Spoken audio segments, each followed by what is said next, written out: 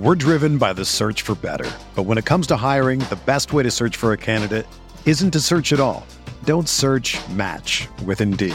Indeed is your matching and hiring platform with over 350 million global monthly visitors, according to Indeed data, and a matching engine that helps you find quality candidates fast. Ditch the busy work. Use Indeed for scheduling, screening, and messaging so you can connect with candidates faster. Leveraging over 140 million qualifications and preferences every day, Indeed's matching engine is constantly learning from your preferences, so the more you use Indeed, the better it gets. Join more than 3.5 million businesses worldwide that use Indeed to hire great talent fast. And listeners of this show will get a $75 sponsored job credit to get your jobs more visibility at Indeed.com/Blue Wire. Just go to Indeed.com/Blue Wire right now and support our show by saying that you heard about Indeed on this podcast. That's Indeed.com/Blue Wire. Terms and conditions apply. Need to hire? You need Indeed.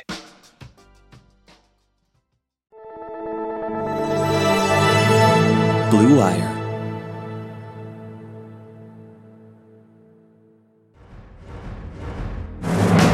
Welcome to my Tournament of Champions. I have assembled the most talented athletes from around the globe. Sport of emperors and bandits alike. Ping pong. Or, as the Chinese say, ping pong. In the world of illegal underground table tennis, legend tells of one man who risked everything to be the best.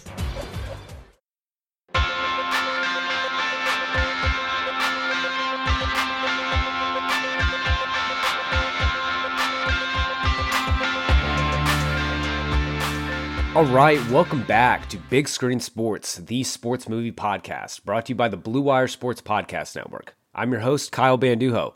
Side note, if you have any preference for the cadence I deliver that welcome back in, let me know. I've been trying out different things recently, but we're going off the beaten path today. Not a movie you often think of when it comes to sports movies or even 2000s comedies. We're doing Balls of Fury, the ping pong comedy that's kind of fallen by the wayside, perhaps for good reason, but it does have some good Christopher Walken.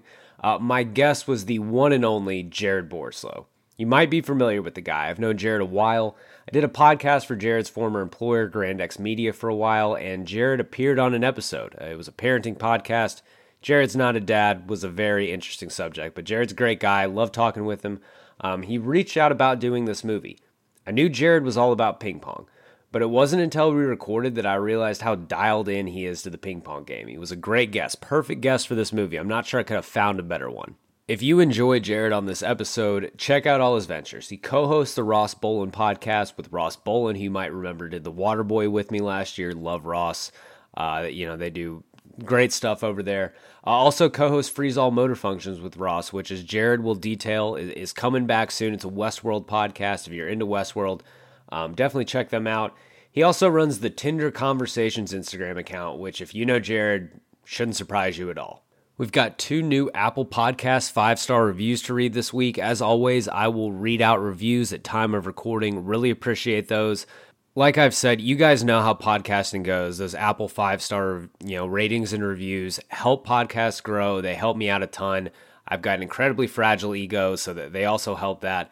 The first review is from Aaron Fig 26. Subject line, excellent pod. Says, this is an amazing podcast. I love how they discuss the realism in sports movies. As an avid baseball and golf player, I enjoy how they break down those movies, among others. Kyle is a great host. Really appreciate that review. Obviously, that's going to soothe the ego for a while. Next review is from FBC 2010. Now, the subject line is JCVD facials. If you listen to last week's episode on Bloodsport, I believe he's talking about all of Jean-Claude Van Damme's facial expressions and not, you guys know what facials are. It says, really enjoy this pod and listen to most episodes when they're on movies I've seen. The guests are always great, especially when they're from former Grand X Media, like today. Bloodsport episode was particularly hilarious. Always appreciate those reviews, guys. If you haven't yet, please go tap that 5-star rating on your podcast app. Leave a review. Let me know what you think. Those ratings help the podcast grow, help us be seen, help us get more guests. So I am very appreciative of everyone who's done that. I'm also appreciative to everyone who has downloaded the free Flick app, got on there, come chatted sports movies with us, gotten upcoming episode information. If you haven't downloaded Flick, download that free app, search for Big Screen Sports, or DM me at @big_screen sport on Twitter or at Instagram Big Screen Sports Pod. For now, it is time to get to Balls of Fury with my old buddy Jared Borslow.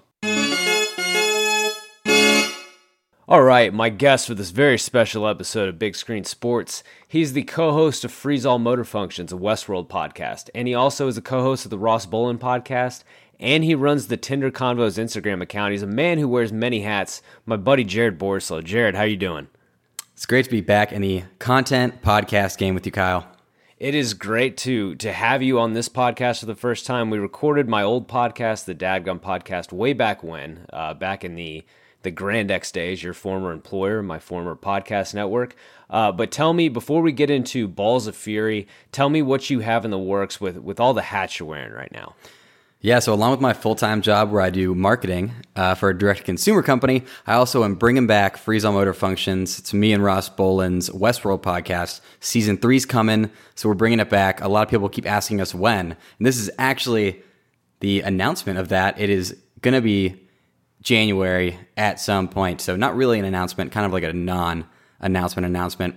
But along with Freeze All Motor Functions that I do with Ross, I also co-host his podcast, the Ross Bolin podcast, and run the Tinder Combos Instagram, where if you like reading absurd, weird, and bizarre dating app conversations, check it out on Instagram at Tinder Combos. Did I do a good job plugging myself, Kyle? That was an excellent plug. If anyone who's been listening to this podcast for a while, you remember Ross Bolin was on doing The Waterboy way back when. Jared, if the folks want to find your work, where can they follow you on social media?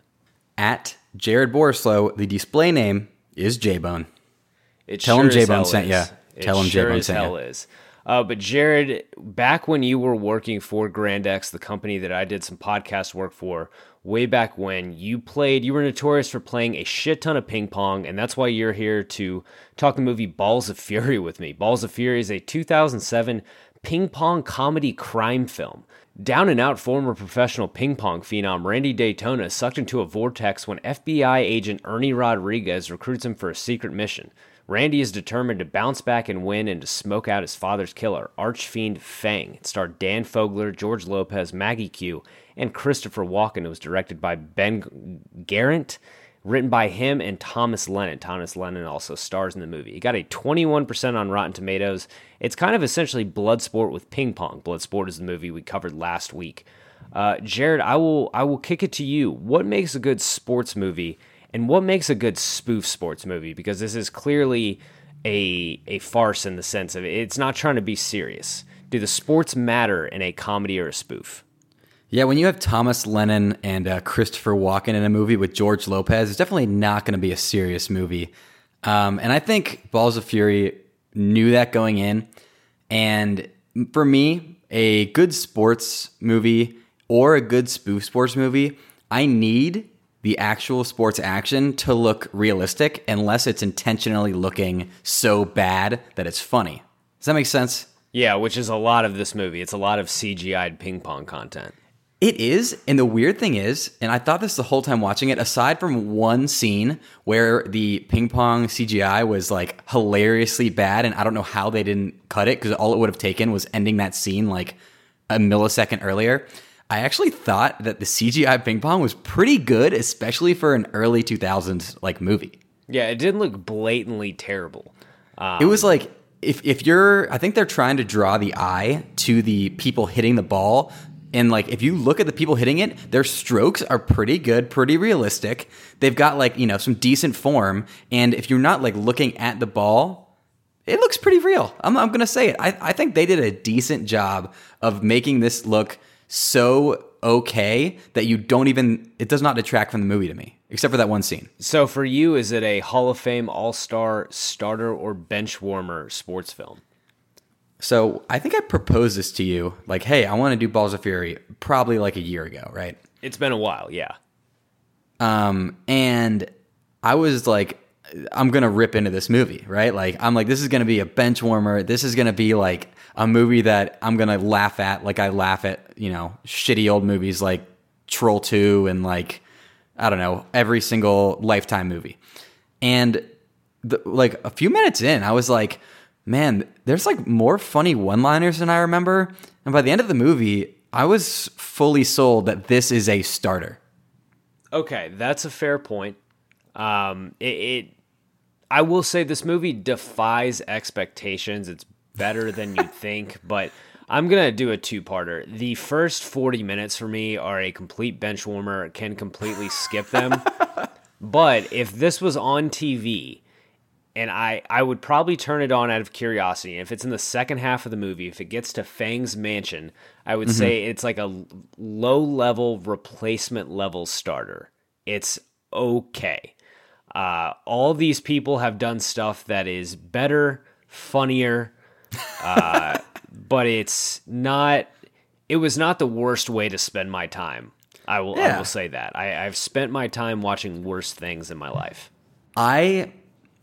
For me, I think that I don't necessarily, when it comes to like TV and movies, I don't laugh out loud that often. You know, when you watch with somebody and they're laughing at stuff, you're like, that's not that funny. I'm not that guy. But I think I laughed out loud twice during this movie. I think I laughed out loud once. I know the exact part. Okay, I wonder if it was one of my two. So I'm just going to step on it from let's see, when did I write? I think I wrote it during best scene. It's at the end when the sex slave the sex slave Gary says, "I'm going to save the panda." And then he's like, "The panda's dead." That's the only time I laughed. So you know what? I laughed out loud 3 times. I mean, do you want me to just get to those later? I think I have them under best scenes. Yeah, we'll get them. We'll get them. I did laugh out loud. Okay, let's go. There's not really any good IMDb trivia for this one. Let's go right into best scene. I'm kind of work down. You let me know if I miss anything. Just the opener, the Olympic match where Randy gets hurt, delivers his "I'm going to Disney World" or Disneyland line. And then that drags into his dad, Sergeant Pete Daytona, the degenerate gambler, being executed. Yeah. Then there's Maggie's intro where she kicks everyone's ass, like literally just fights a bunch of dudes, kicks their ass. Always in favor of when some woman beats up a lot of guys on this podcast. Do you know what bothered me? So yes. in that scene, that is when Eddie was like clearly, he starts off as just like, oh, he's just a guy who trains at, with the Wongs. And then he tries to murder Maggie. Yeah, it escalates real quick. She plays 4 dudes at once. She beats them all. And then they gang up on her. And then one of them, I don't think it was Eddie. It wasn't. One of them tries to stab her with a knife. It's a tough While look. everybody else, 20 other dudes, including, well, I guess her uncle's blind. But, you got Randy Daytona is like trying to save her, and her uncle's like, yeah, she's got this, don't worry. I don't think her blind uncle knew this dude had a knife. Yeah, not only is he blind, he's like one of the least capable blind guys who's ever appeared in film. Normally, especially, they'll give they'll give blind people, like, he doesn't have any increased senses. He walks they very much into use things him as a all the gag. time. He can't stop walking into things, and then he ends up walking down an elevator shaft, surely maiming himself terribly. Yeah, he's probably dead, honestly. At the end of this movie. How do you survive that? Next scene, there's when Randy defeats the dragon, which is the Asian child, the Yes. small girl. And then that's all I had for like the first 40 minutes of the movie. Fang's intro, when it's just Christopher Walken being Walken, you get introduced to that hairpiece he's wearing. It's when the movie finally really gets going for me. Now, is Walken I would being actually Walken. argue that I think possibly the best 15 seconds of this movie came in the first half, and really in the first 5 minutes. And that is David Koechner singing his matinee, what the hell was he? Elton John, Liberace, Okay, I forgot Jimmy about Buffett that. combo? The Reno show, when he kills the guy, when Randy kills Yes. that guy. Yeah! Thank you! Take a bow, honey.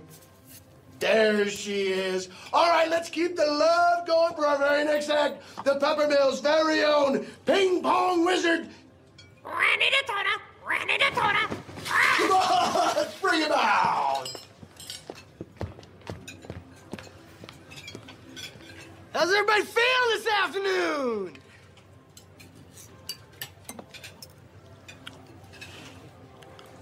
All right! Dude, David Koechner was in this movie for about 3 minutes, and he is hilarious.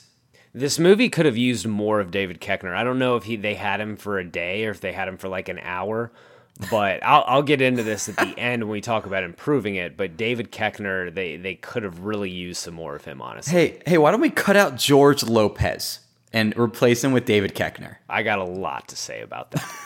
I got a lot. Dude, I want to just get real quick into the cast of this movie, which is so much more star-studded than I remembered and would have ever expected. Christopher Walken, George Lopez. By the way, this is the first time I've ever seen him not playing George Lopez.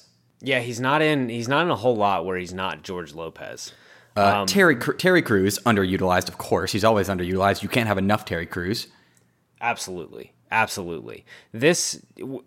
got a lot about the cast. It's really, I think normally my favorite category that I'm looking forward to in this podcast is just going over kind of like what worked and stuff like that. Like I like talking about the good things that movies do. With this one, it's how to improve it. The end. Do you think this could have been a classic?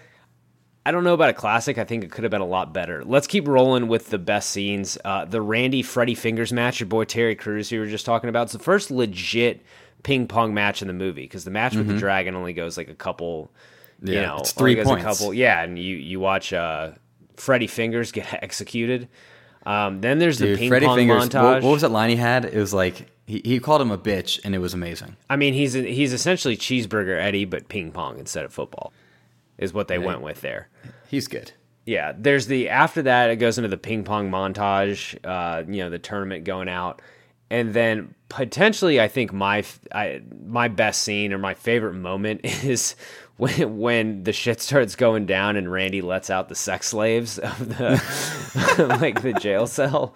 Dude, the sex slaves were so funny. Dietrich Bader, who is from the Drew Carey Show, is so amazing in this movie. Like he is forever undeniably Lawrence from Office Space, man. He's two chicks at the same time, man. What would you do if you had $1 million? I'll tell you what I'd do, man. 2 chicks at the same time, man. Dude, he did such a good job with that role. Like, what a shitty role for him to get. I mean, you got to take a paycheck sometimes. Yeah, and he crushed it. He was good enough. And then the Fang Randy match at the end. Did I miss any of your favorites besides the David Koechner as Rick the Birdmaster? I think that there, as far as like, I don't think really that they're scenes, but more so moments. Like funny moments that like were, I guess you could call them a scene. I that's liked, a lot of this movie. Yeah, I liked Wong's monologue about ping pong being like a prostitute when he said like, "But why do I do this? It is the only one I can afford." That was a good one. Him hitting the bees, like, oh, what I have to do? Swat flies? No, you need to swat bees. That was a slapstick moment. Yeah, you're right. It's more moments than scenes. Yeah. You can't really like break it down scene to scene. I think I gotta say mine is either the Freddie Fingers match or just that moment where Randy lets out the sex slaves. I think that's hilarious. And did you, yes or no, be honest, did you laugh out loud? I thought this was a phenomenal line. Christopher Walken, when he goes, they're real. Well, they're replicas. They're limited edition replicas. Some of them are real.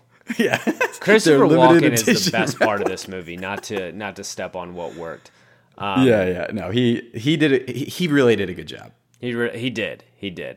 Despite the fact that his character, what a weird concept. Like they never address in this movie whether we're supposed to imagine Christopher Walken actually is Chinese. They don't even touch on that. I feel like that's the whole joke of it, especially because he calls Randy Guilo at one point, which is really funny. Yeah. Let's roll right into most authentic and least authentic sports-centric parts in the film. Did you have something for the most authentic or realistic as far as the ping pong goes in this movie? I think yes. So first off, this movie did correctly showcase how China is the world's premier ping pong superpower. People don't know this. China has 53 Olympic ping pong medals, and every other country combined has 47. That is a dynamite drop in. Yes. I would have had no clue. China swept the podium in the Olympics twice, 1988 and 2008. They won gold, silver, bronze.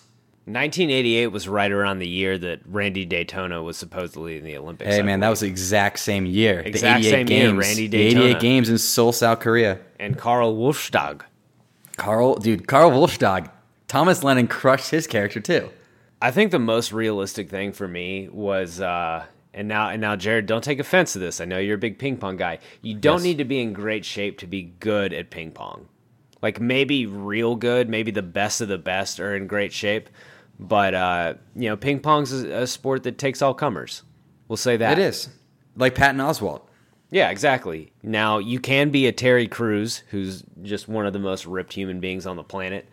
But, yeah, you don't need to be in great shape. As far as the least authentic or least realistic, I want to go first because I thought George Lopez, I thought his character was horrible. Was a horrible agent. Thought he did a really terrible job. He's very flippant with the plan. He's very loud, very public. He's extremely skittish when that lamp falls in the hotel room and suddenly he jumps out and starts shooting. That is not what I want in an agent. Dude, I think that the scene where he breaks Randy's hand is the most frustrating scene in the whole movie. Yeah, it's like, what are you doing, sir? He's like, oh, I thought you changed your mind. Did they ever discuss that? That didn't seem to be part of the plan. I didn't think it was part of the plan. I don't think Randy thought it was part of the plan. Yeah, that whole thing made no sense. That decision. I can't think of one. I get what they were good going scene. for. It was I get that they were going for a laugh, but that one didn't land for me. Dude, did George Lopez have one good scene? Be honest. No, absolutely not.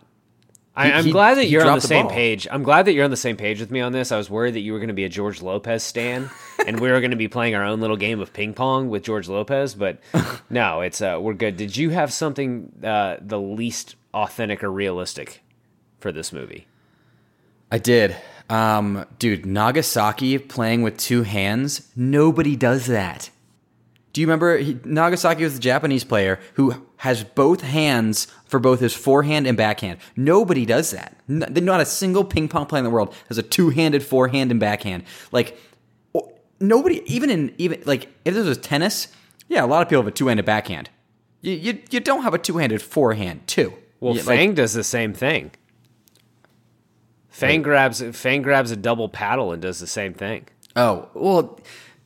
Having one paddle in each hand is different than holding one paddle with both of your hands. That takes away all your reach. Okay, that makes more sense. Yeah, no ping pong player would ever destroy all of their reach.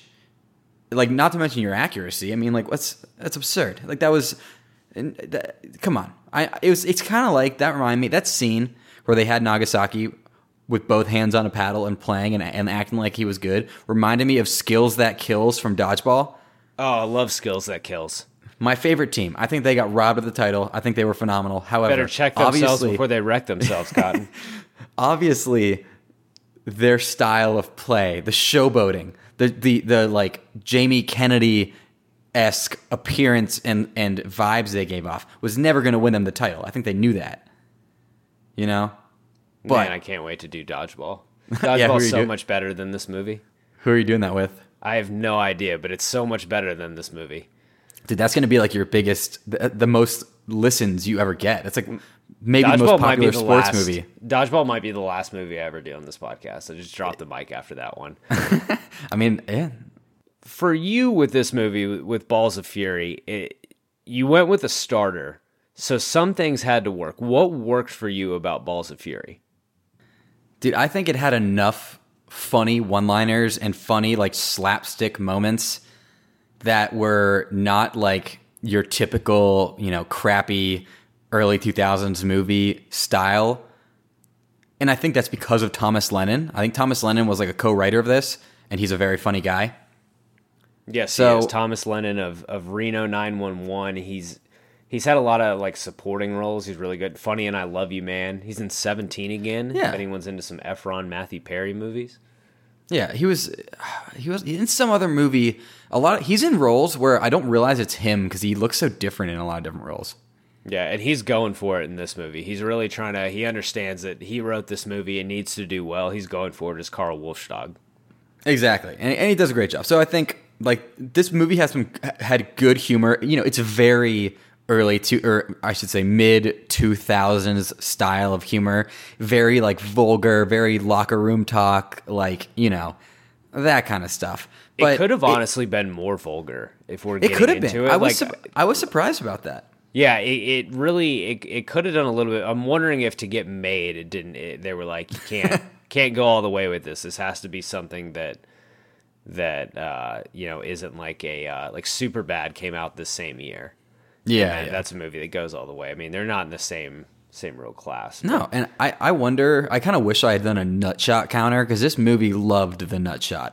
Oh yeah, definite cheap laugh with the nutshot. This movie did get a lot of like cheap. This movie shot a lot of shots. Like it threw a lot of darts, but not a ton of them hit the board.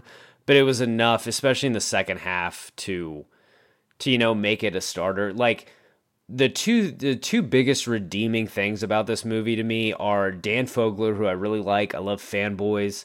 I like him in the first Fantastic Beasts movie. And then Christopher Walken's the best part about the movie. Like his outfits, his general comedic timing. One of the other parts where I don't know if I laughed out loud, but it was funny, is when he's telling Randy that he's still got, you know, a job for him, and email him at prodafan1@gmail.com. Yeah. Which is just really funny to hear Christopher Walken say. The name Randy Daytona also kicks ass. Like, that's a good part name about the that movie. I feel like Thomas Lennon may have wasted that name on this movie, to be honest. Yeah. It seems like that could have been a Reno 911 character, honestly. Yeah. Honestly, a good thing this movie did, in my opinion, was it started off, like, I think the matinee scene is great. Like, honestly, taking out everything that happens after it, especially with the inclusion of George Lopez directly afterwards, the matinee scene with Dave Koechner and then with Dan Fogler being loser Reno matinee and like crowds like apathetic clapping, like I thought that was a great scene. The movie kind of sets you up. You have the scene with like the flashback, the 88 Olympics, where it's Thomas Lennon going for it as Carl Wolfstag. You have that whole setup. Then you go the Koechner, you know, Randy's doing the Reno sideshow thing, and then it goes into Patton Oswalt as the guy he's playing. It's kind of like, oh, okay, like this movie's going to line you up for a lot of stuff like that. It's going to be a lot of faces pop up, and that doesn't really hold true as much. Like this movie, it's funny. It blows that wad in the first 40 minutes of the movie, but the movie really picks up after the first 40 minutes. Like it's really, I think the most watchable, the thing that worked most about the movie was just kind of picking up the plot and getting going with things once the tourney starts. Once you get to Fang's mansion and you're in that setting and you've got Christopher Walken in pretty much every other scene, just lighting everything on fire. He's perfect. Yeah. What did you think of the literal sudden death that took place throughout the entire second half of the movie? I actually like that. I like that was the thing. Like when he said sudden death, and that was a funny joke. You kind of, I think you probably had it coming, or you probably like knew it was coming. Like I had seen this before, so I wasn't like, but I'm pretty sure the first time I was like, yeah, that sudden death probably means something. And especially you see when Freddie Fingers loses that he's looking a little nervous. You're like, oh, okay. Yeah, I kind of like that was the stakes they were playing for. Did you have anything else that worked with this one? Well, the downfall of Fang was that he had no backhand, and that is something that is very true, and I took down many a person at Grand X. I don't know if people know this. I was the number 1 ranked ping pong player at Grand X. I am the first to admit that I was not the best. Matt Cisneros, he would beat, if I played him, he'd beat me most of the time. I could get some off him. He just didn't play as much, and you needed to kind of hit a minimum threshold to be ranked, So I was a number 1 ranked player, and my biggest thing, if I ever went down on somebody, maybe somebody had a good serve that day, maybe I was just, I was a little off or something was happening, the go-to, and I think people can use this in their ping pong in life, you go for the backhand. Unless you play a decent amount of ping pong, your backhand is going to be so much worse than your forehand. And most people's backhand in ping pong is really a push, right? Like a lot of people will attack with their forehand and they'll go cross court hard, they'll go slam topspin, but their backhand is more of a backspin cut to get it back over the net, which is really accurate at doing. Most of the time, if somebody hits your backhand and you just put the paddle on it with a little backspin, you're going to get it over, but it sets them up to slam it back at you most of the time. And you're never going to be able to attack with the backhand unless you have a really good backhand. So, Jared, that's why you were a perfect guest for this movie, because I would not have. You took a spoof sports movie and brought something legitimately real and authentic to the climax of the movie. Yeah, that is the downfall of Fang. When you said the downfall of Fang, I was like, oh yeah, the scene where the FBI comes and blows this place up. But you're talking about the literal downfall of him in this movie is, yes, because he doesn't have a backhand, and that is shouts to Balls of Fury for doing something realistic, authentic, and I agree that, if you say so, I think that works. I want to get into what didn't work, because it's time to talk about George Lopez is just not funny. He's George Lopez funny. Didn't work. And you got to wonder if it was the lines he was given. I mean, I'm going to be... I don't want to, offend it. I don't want to offend anyone. I know George Lopez has had a very successful career. He has a lot of fans. I think we align pretty similarly politically. He seems to be very outspoken. But I've never found George Lopez that funny.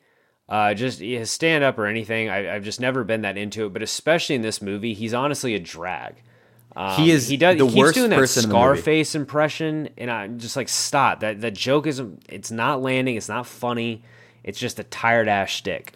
His whole thing in the movie is he'll maintain eye contact with something, lean over towards a character, and do a quiet comment on that thing while maintaining eye contact with it. That's his delivery for so many of his lines in this movie, and he never crushes a single one. Well, and there's no distinction. It's he either needs to be a serious agent and be the complete straight man in this movie, or he needs to be aloof and bumbling and make those kind of mistakes, and they have him right in the middle, so neither really works. It's I don't know if a different actor. I mean, I think a different actor would have done it better. I'll just say it. I don't find George Lopez funny, but I also think there was kind of a not as much direction. I don't know if it was his decision or what, but you couldn't was he the bumbling FBI agent who fucking shoots the wall when the lamp falls in the middle of the night, or breaks Randy's wrist for no reason, pretty much? Or is he the serious guy who has, who ends up getting the FBI there with his tracking device or whatever? The second one. Yeah.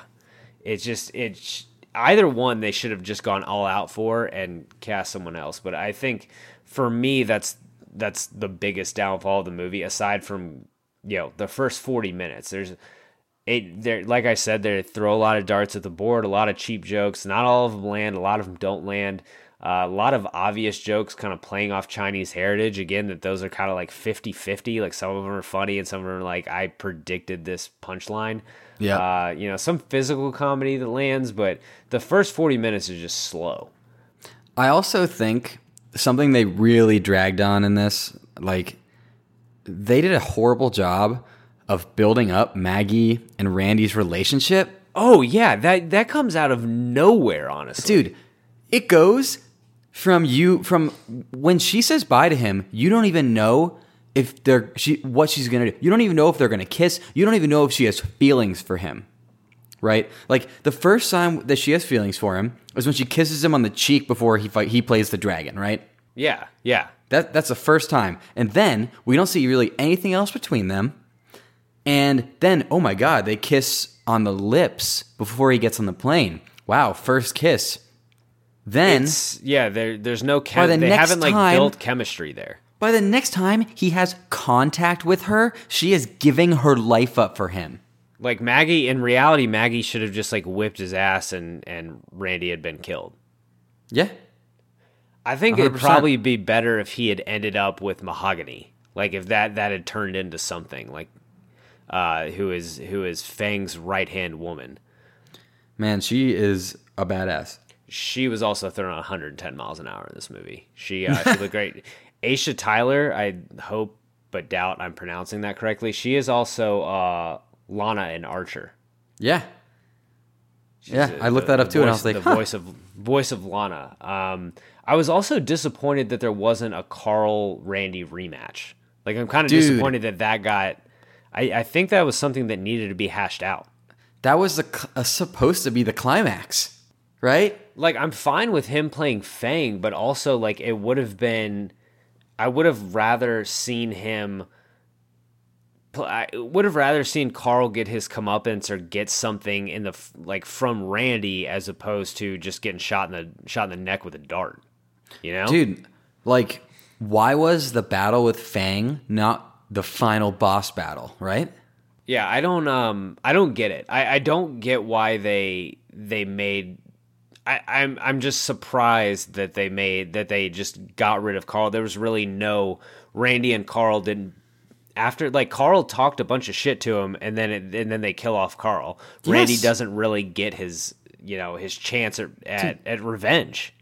And not only that, that is a super weird kind of that's not a plot hole. That's just a bad choice. I think a big plot hole. The amount of times that they could have killed George Lopez. They probably should have. Honestly. When they obviously, for our sake, we wanted them to kill George Lopez, but for their sake, they knew he was an FBI agent. They had a gun pointed on him, saying hey, we know you're an FBI agent. We found your tracker. Now you still have to play. Right then, you kill George Lopez, so the FBI agent's gone. You don't let him stand with Randy in his corner behind the table without anybody, without handcuffs, without any, what are they doing? He killed his own freaking top guy who had been with him for 20 years because he was late bringing Randy there and his soup got cold. That's all it took for him to kill his right-hand man. For Fang to kill his right-hand man. And you're telling me he doesn't kill George Lopez. That's a joke. It's definitely a plot hole. I think the biggest, just talking this through, I think the biggest fallacy in the movie is that Fang isn't, you don't build up enough animosity towards Fang in the movie. Yes, he killed Randy's dad, and I thought there was going to be more from that. But he also killed Maggie's dad. Oh, that's right. Yeah, but still, other than that fact, Christopher Walken's just really likable. Carl's the guy who is the worst. Fang isn't really the enemy in your eyes until he's okay, Randy, we got a player. I'm going to kill you. You know, they tried to give Randy a job. Yeah, he's just being an employer. Fang's just so likable. He's bringing jobs to Central Mexico. Let's get into what I am now naming the Kevin Costner and Freddie Prinze Jr. best and worst on-screen athlete. Jared, I think the floor is yours. You tell me who the best and worst ping pong players in this movie were. Okay. I said it before. Worst player is Nagasaki. I mean, come on. You've made your case. He's definitely the Freddie Prinze Jr. worst athlete of this movie. Yeah. So best athlete is tough. As far as person hyped up to be a great athlete is the Dragon. The Dragons, I'm sorry, height matters, reach matters in ping pong. There's a ceiling to the Dragon, she might have an unreturnable serve to people who aren't Randy. It's not the Dragon. Realistically. So in her age group, she's probably the peak, of course. But adult, she just doesn't have it until she grows. No, doesn't have it. Now, if we're talking strictly based on the rules of ping pong, if you're going to let the Siamese twins play together with two paddles, they're going to be number one. That's 2 versus 1, right? Yeah. So, but realistically, Karl Wolfsdog looked pretty unbeatable. He did. I went with Terry Crews. Terry Crews is a beast. He's literally the best athlete to play in the NFL. Did he play in the NFL? I think he had. I think he had like practice squads. So Terry Crews was in the NFL at some point. That's cool. Damn. Yeah. So he's very intimidating looking. Definitely the strongest, and he can spin a ping pong ball on his finger. Great party trick, of course. Which that'd be awesome. I would love to do that. That'd be so cool. I'd also say Cruz was drafted by the Los Angeles Rams in the 11th round of the 1991 NFL Draft. His career includes stints with the Rams, 6 games, the Chargers, 10 games, the Redskins, 16 games, and the Eagles, no games. He also played for the Rainfire during the 1995. That's NFL Europe. It's some weird thing. Yeah. So but I actually emulated that scene. Don't make fun of me. I'm just gonna tell the story. Sophomore year of college, I stayed in one night, and me and a buddy were just playing sober beer pong against each other for fun. Like, sophomore year, I think, is the college year of beer pong. You play it a lot because you're settled in. So like, you're not trying to meet people as much as you're just trying to like have fun when you drink. And beer pong's a really fun game. We got really competitive, so it really became like, an intramural sport of sorts. And we got really good because we had it set up in my apartment. My friends had it set up in their apartments. And you would just like, instead of just chilling on the couch watching TV, you just like chill, no phones. So you're hanging out with your buddies. And that night we stayed in, I had a perfect game of beer pong. He went, I think he missed both his throws. So, I got out of the top of the inning. And then I came in at the bottom of the inning and I made every single cup in one turn. I mean, that's impressive. I definitely never did that in college. I was awful at beer pong.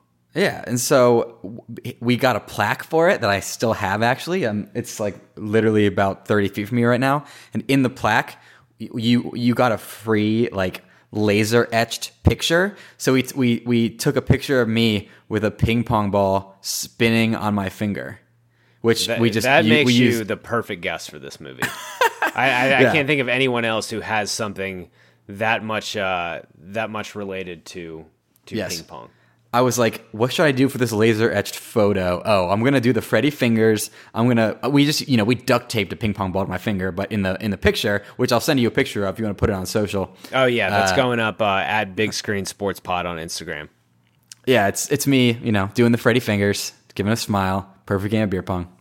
Well, speaking of Freddy fingers, let's get into the Lenny Harris Pinch Hitter Award for Best Supporting Character. There's obviously Cruz as Freddy Fingers, essentially if Cheeseburger Eddie played ping pong. There's James Hong as Wong, Randy's mentor. Maggie Q as Maggie. We've already, we talked about her. Aisha Taylor as Mahogany. Thomas Lennon as Carl Wolfstog. Robert Patrick, the Terminator from Terminator 2, as Sergeant Pete Daytona, the from Trouble with the gambler. Curve too. Oh, he is in Trouble with the Curve, the worst sports movie of all time. Trouble with the Curve. And then Diedrich Bader is Gary the Sex Slave. I would want to give it to Diedrich Bader. He had the least to do, and he was one of the funnier guys in the movie. I mean, I think undoubtedly, like, Diedrich Bader had the most funny moments. He crushed his role the most. And I also liked him in Drew Carey Show. So, like, I liked him going into it. And he's Lawrence from Office Space. Yeah, he did a phenomenal job. I think I have I have 2 underrated okay, hit me with them. People. I already said David Koechner, or Ketchner, I don't know which one it is, who I actually saw him. I went to a Jay Leno show taping, and it was him and who's Judd Apatow's wife? Leslie Bibb. Or yes. Leslie Mann.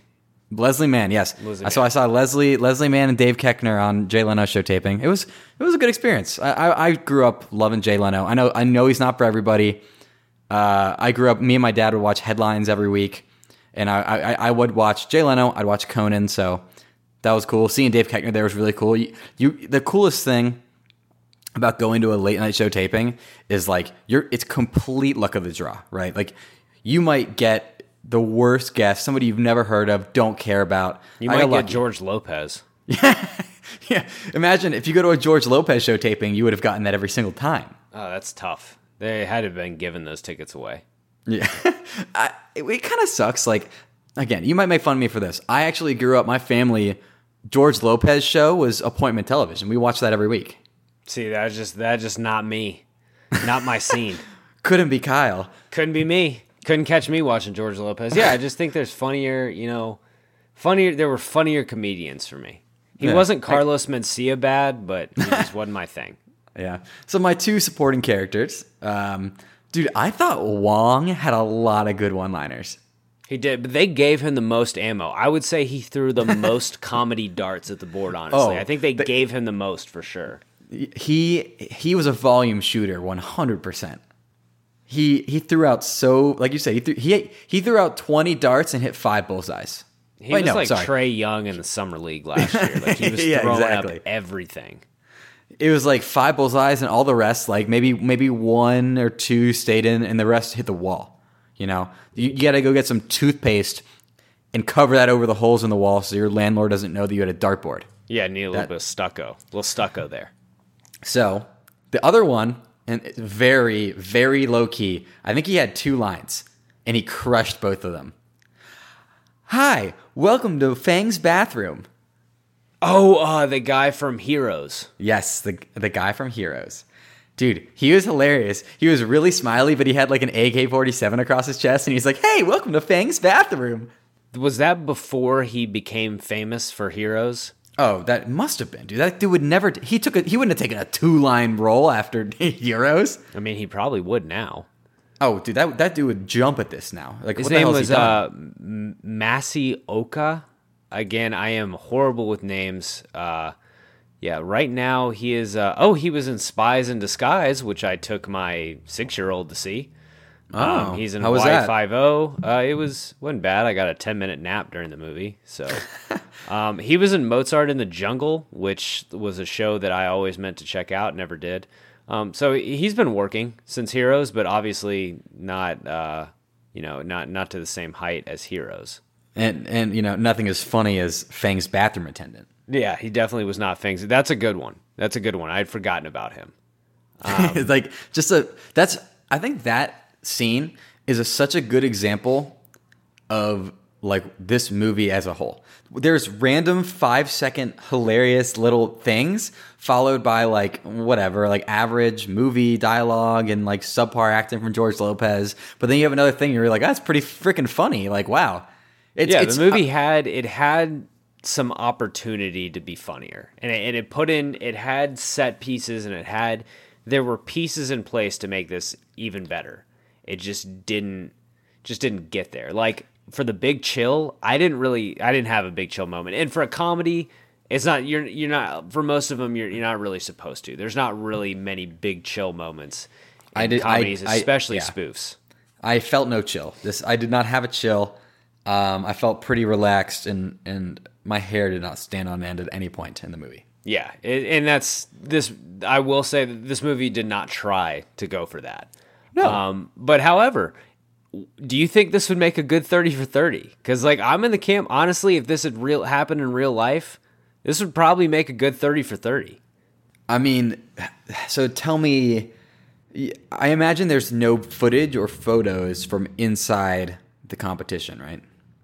Probably. So what do you, is it just interviews? Like, is it just like, are they interviews? So I think it's based on it's probably the 30 for 30 is probably based on the life of Randy Daytona.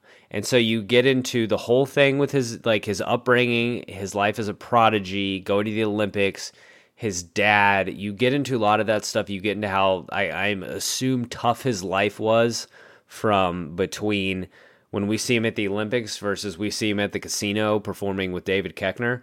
And then when it gets into, but it's like the FBI then recruits him after all this has been declassified.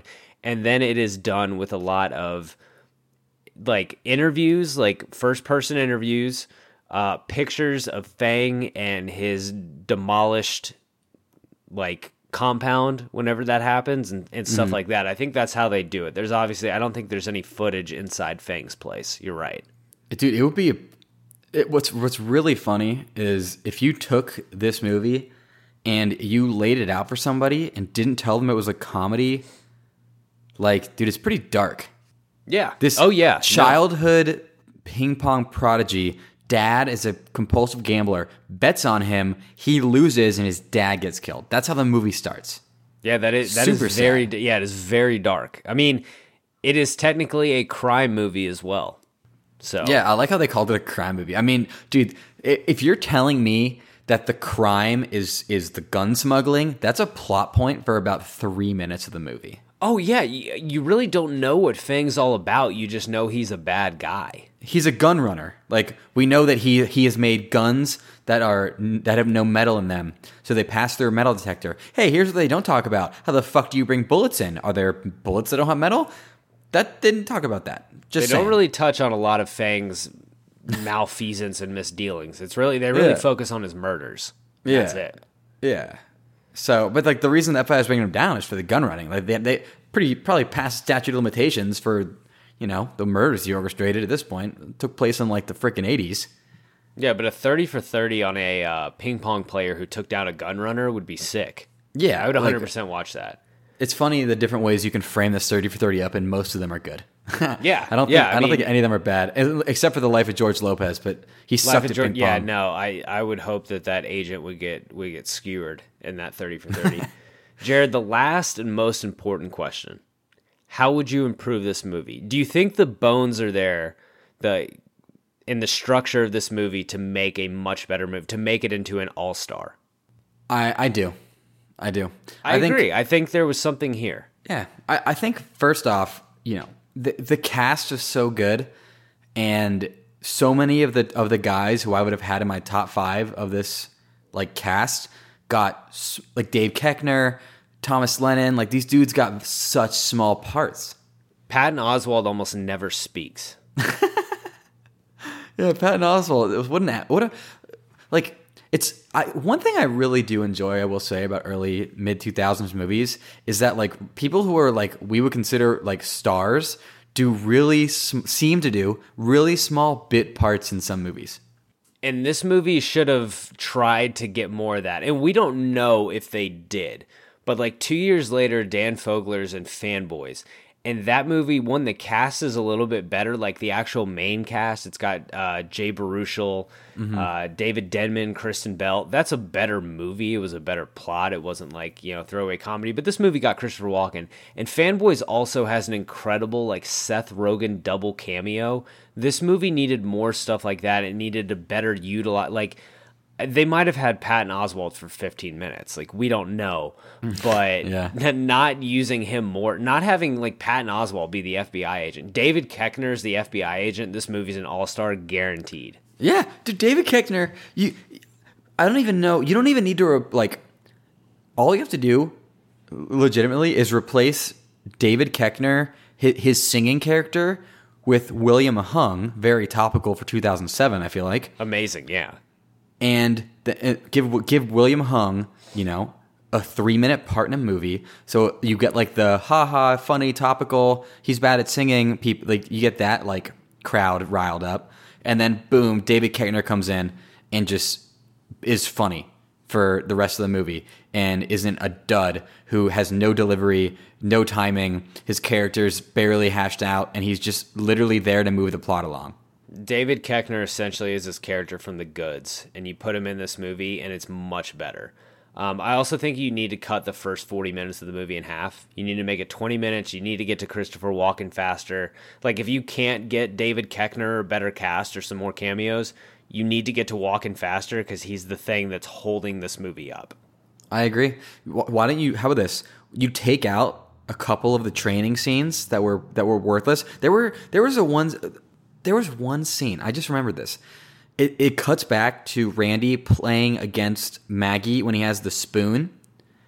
And he's got the wooden spoon. Yeah. That whole scene is like, we know that's meant to like further show that Randy is struggling with. That's like they try to make that be, he's really having a hard time in training. Maybe he's not going to push through. Like, we didn't need that scene. Like, we know he's having a hard time training. He's not doing well. Here's what you do. Take out that scene and give us a scene from inside Fang's compound. Like, give us some inner workings of the Fang system. Maybe introduce, well, I guess the Courtesans had a good introduction, but, maybe, just give me more Christopher Walken. Give me some Fang scenes. Build Fang up as a villain more rather than a hero who we just have to hate because of we know he's a bad guy, not because we want to hate him. Yeah, the training should have been a 5-minute montage. Like, let's just, we need to get to walking faster. I think that's the main Def thing. Leppard. The movie, yeah, exactly. Hey, we're going to play Pour Some Sugar on Me. We're going to watch Randy get better at ping pong. Everyone's going to be happy. We're going to get to Fang's compound. We're going to get things moving. Wong is going to step on a rake and it's going to whack him in the face because he's blind. Ha-ha, you get that joke in there. Exactly. And I think it's a much better movie. And then it's like 80-minute runtime. You're good to go. It'd be much better. Yeah, I will say, the movie it was an hour and a half. It's pretty. I feel like it's pretty long. It's longer than it needs to be for sure. I mean, you could have cut 10 minutes off that easy, and it's better. You could have cut 10 bad minutes, out of the first 40 minutes, and it's much better. But I don't think they're going to be remaking this one, so I don't think we can. I don't think any of our ideas are going to happen. But Jared, I appreciate you coming on this podcast, breaking down this movie, bringing some authentic ping pong talk. We didn't even talk about how Christopher Walken says ping pong. Ping pong. Ping pong. Great. Christopher Walken's so good in this movie. But Jared, thanks so much for coming on. Tell the folks again where they can follow you on social media and when they can check out your podcast. You can follow me on social media at Jared Borislow, JaredBorislow. I'm on the Ross Bolin podcast like once a week-ish. Freeze All Motor Functions comes back later this month. If you're a Westworld fan, get on board with us. We are the #1 ranked Westworld podcast on iTunes, and we are going to be breaking it down. We're not like those other Westworld podcasts that aren't funny. We do the whole thing as a joke, but we also have good insight into the show. Also, for funny dating app conversations, and just to make yourself feel better about your dating life and how you are as a human being, check out at Tinder Convos on Instagram. Kyle, thank you very much. It's great talking to you again. Great getting back into the content game with you. Of course, Jared. I appreciate you coming on. For anyone who is not a Westworld fan, take 20 hours, watch it. It's one of the best things on TV right now. We've got all the episodes backlogged. If you want to watch through it, listen to us. We have no spoilers in the episodes. So you can, when you watch episode 1, listen to our episode 1 podcast, and nothing is going to be spoiled for you. Yeah, perfect. You can do a rewatch. But if you're enjoying Big Screen Sports, please make sure you're subscribed. Episodes every Monday. If you haven't yet, please leave a 5-star rating and a review. They do help this podcast and massage my fragile ego. Next week, we have Days of Thunder with Ryan McGee from ESPN. Gonna be a good one. I'll catch you then.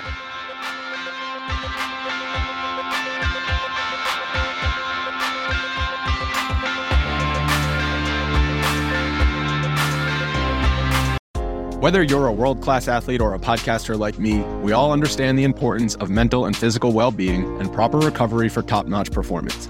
That's why I'm excited that Unified Healing is sponsoring podcasts on the Blue Wire Network. Unified Healing is a new and super innovative global network of wellness centers powered by Energy Enhancement System, or EE System. If you haven't heard of the EE System yet, then you'll want to listen up. This technology promotes wellness, deep relaxation, purification, and rejuvenation. Wherever you are across the globe, access to a center is easy and affordable. Interested in experiencing the EE System technology for yourself? Go to unifiedhealing.com/bluewire to learn more and find a center near you. That's unified, UNIFYD, healing.com/bluewire. No material or testimonials on the Unified Healing website are intended to be viewed as medical advice or a substitute for professional medical advice, diagnosis, or treatment. Always seek the advice of your physician or other qualified healthcare provider with any questions you may have regarding a medical condition or treatment and before undertaking a new healthcare regimen, including EE System.